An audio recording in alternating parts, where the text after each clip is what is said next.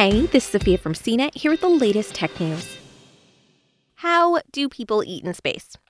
Folks on the International Space Station can't exactly nip down to KFC for some popcorn chicken during those loose Friday nights. And last time I checked, Uber Eats doesn't deliver to Mars.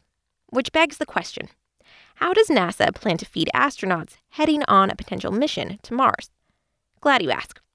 Food scientist Grace L. Douglas, Sarah R. Swart, and Scott M. Smith from NASA recently published a paper in the Journal of Nutrition going into detail on the topic. They don't yet have all the answers, but they're in the process of identifying the main issues. On the ISS, astronauts get to choose 20% of their food. The remaining 80% comes from a shared standard set of foods. This is brought via resupply vehicles that bring fresh fruit and vegetables in addition to food that can be stored longer term. That's literally not going to fly for a Mars mission, so things are going to be more challenging. NASA's current strategy seems to be to focus on a series of core tenets and build its food strategy around them.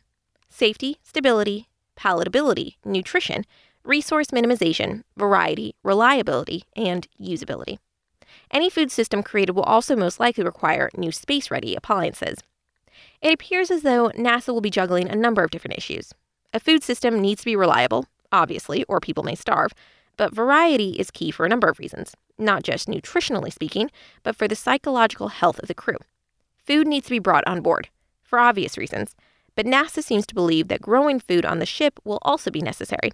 Yet when that happens, you sacrifice reliability. What if the food stops growing? To help solve that problem, NASA is offering a $500,000 reward via its Deep Space Food Challenge, kicking off in January this year. NASA is offering that pile of cash to anyone who can come up with a system that helps navigate all the issues of feeding astronauts for the long haul. And like many of the innovations NASA has sponsored over the years, this one could have far-reaching impacts for the humans left on Earth.